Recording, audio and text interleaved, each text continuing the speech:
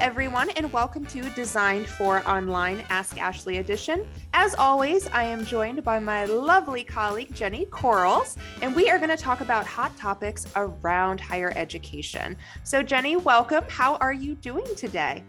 I am good, Ashley. I am enjoying the onset of warmer weather. How about you? Oh my goodness. I have been counting down the days. And my daughter, she is 5 years old.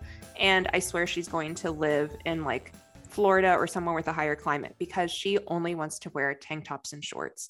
And it has been like pulling teeth to say, it is 20 degrees outside with snow. You cannot wear your tank top and shorts because you will freeze to death. And she's like, nope. I don't care. I don't care. And so like what she does as a workaround is she'll wear like a sweater, long sleeve shirt, and then put the tank top over top of it. And then same with her pants with the shorts. So it's a whole vibe. It's a whole look, but I think she's ready.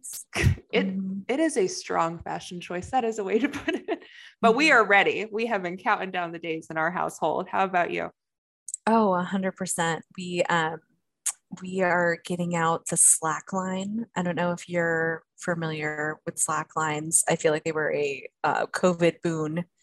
But we have this slack line where you can attach like swings and, monkey bars and a cargo net. And like my kids know spring has arrived when the slack line comes back out. And it's like game times are here. Summer isn't coming. So we're ready.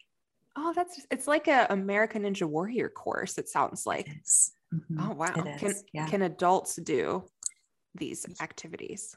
Yes, Ashley. I don't recommend it. If you is this want to keep your personal experience?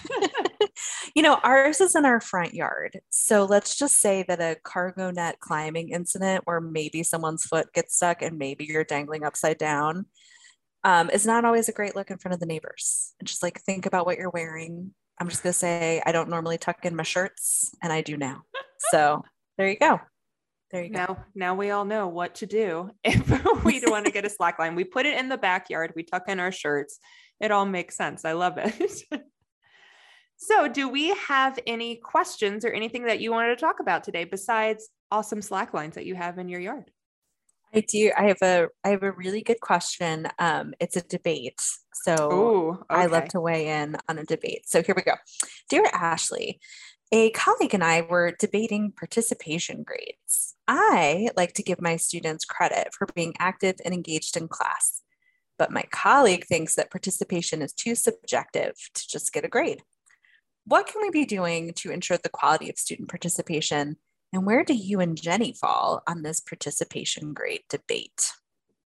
Oh, that is a great question. And I think it's a two-part question. So I think I'm going to focus on how to ensure quality of student participation and then go into the debate option or the Sounds like a plan. Let's do it. So one or a couple things that I would suggest on how to ensure quality of student participation would be for faculty to model the behavior that they want. So especially at the beginning of the semester when everyone's kind of new, especially if you're online and they haven't taken an online course before and they don't really know how to engage in that space. So go ahead and model the behavior that you want to see. Dive into the discussion and dive into the prompts that you have just so they see how in-depth it needs to be and what they should be pulling information from. And I think that will go a long way to show students, hey, this is what I'm looking for.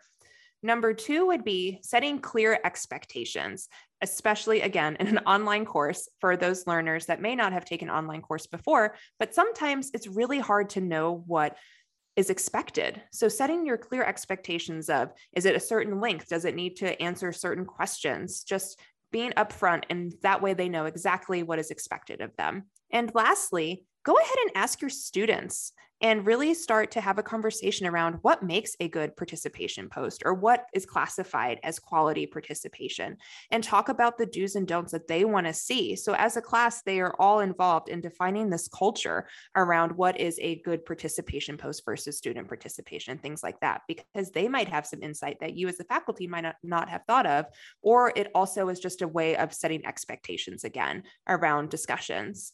How do you feel, Jenny? Do you have any tips for ensuring quality of student participation in a course? I love to give a tip, Ashley.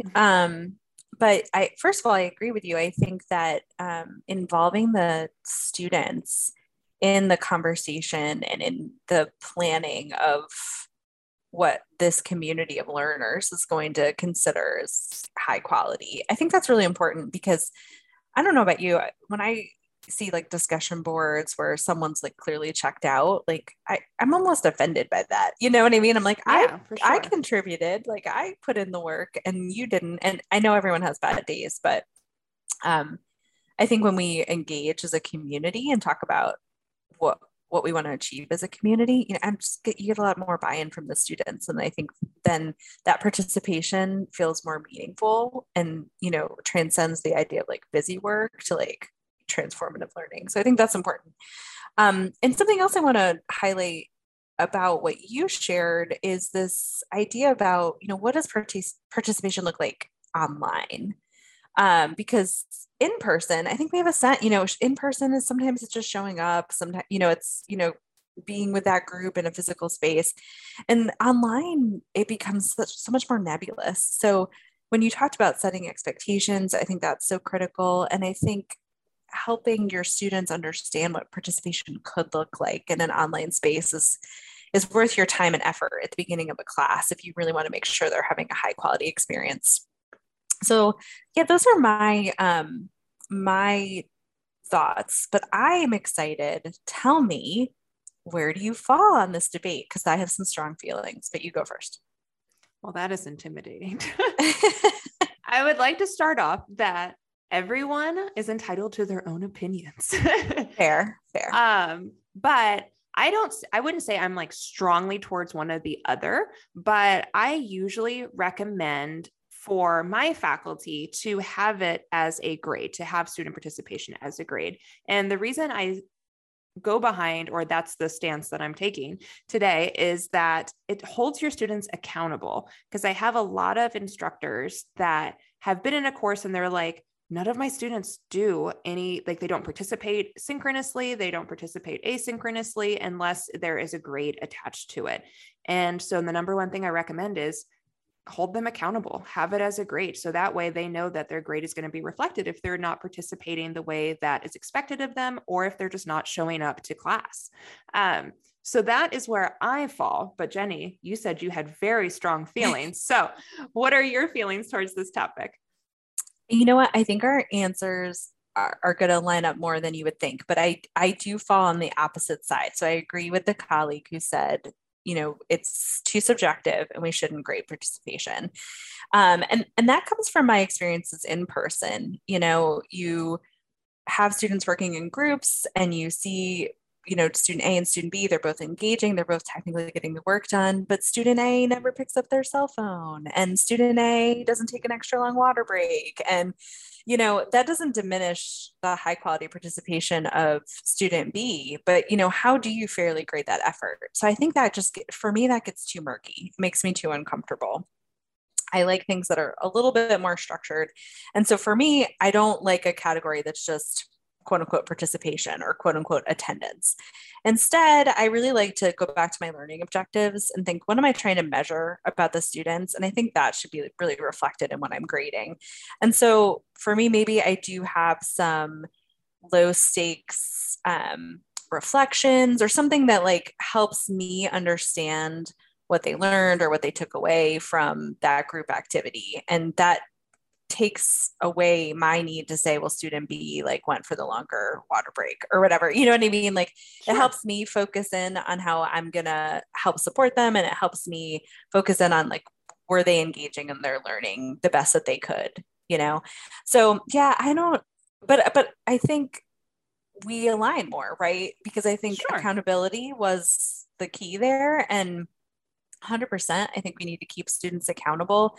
And sometimes having that more open participation category allows you to add in things or be more responsive to the needs of the class or how the learning is going for the class, or current affairs or events that are happening in education that you didn't know would happen when you wrote your syllabus. So I see the value. I don't deny the value. But yeah, I just really like helping students tie whatever we're doing or whatever I'm asking them back to their learning objectives. And so participation and attendance to me is just too broad, man. Too broad. I don't like it.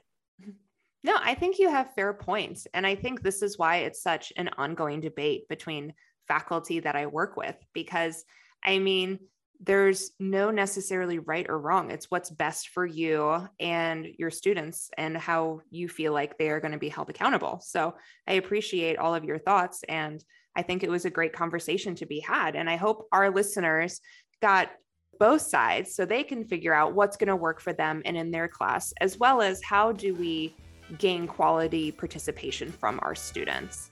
So thank you, Jenny, for being here today. And I thank you to all of our listeners, and we will talk to you soon. If you have an exciting topic you want to hear on our future Designed for Online episodes, feel free to email me at ac8ga@virginia.edu. Thanks for listening, and talk to you soon.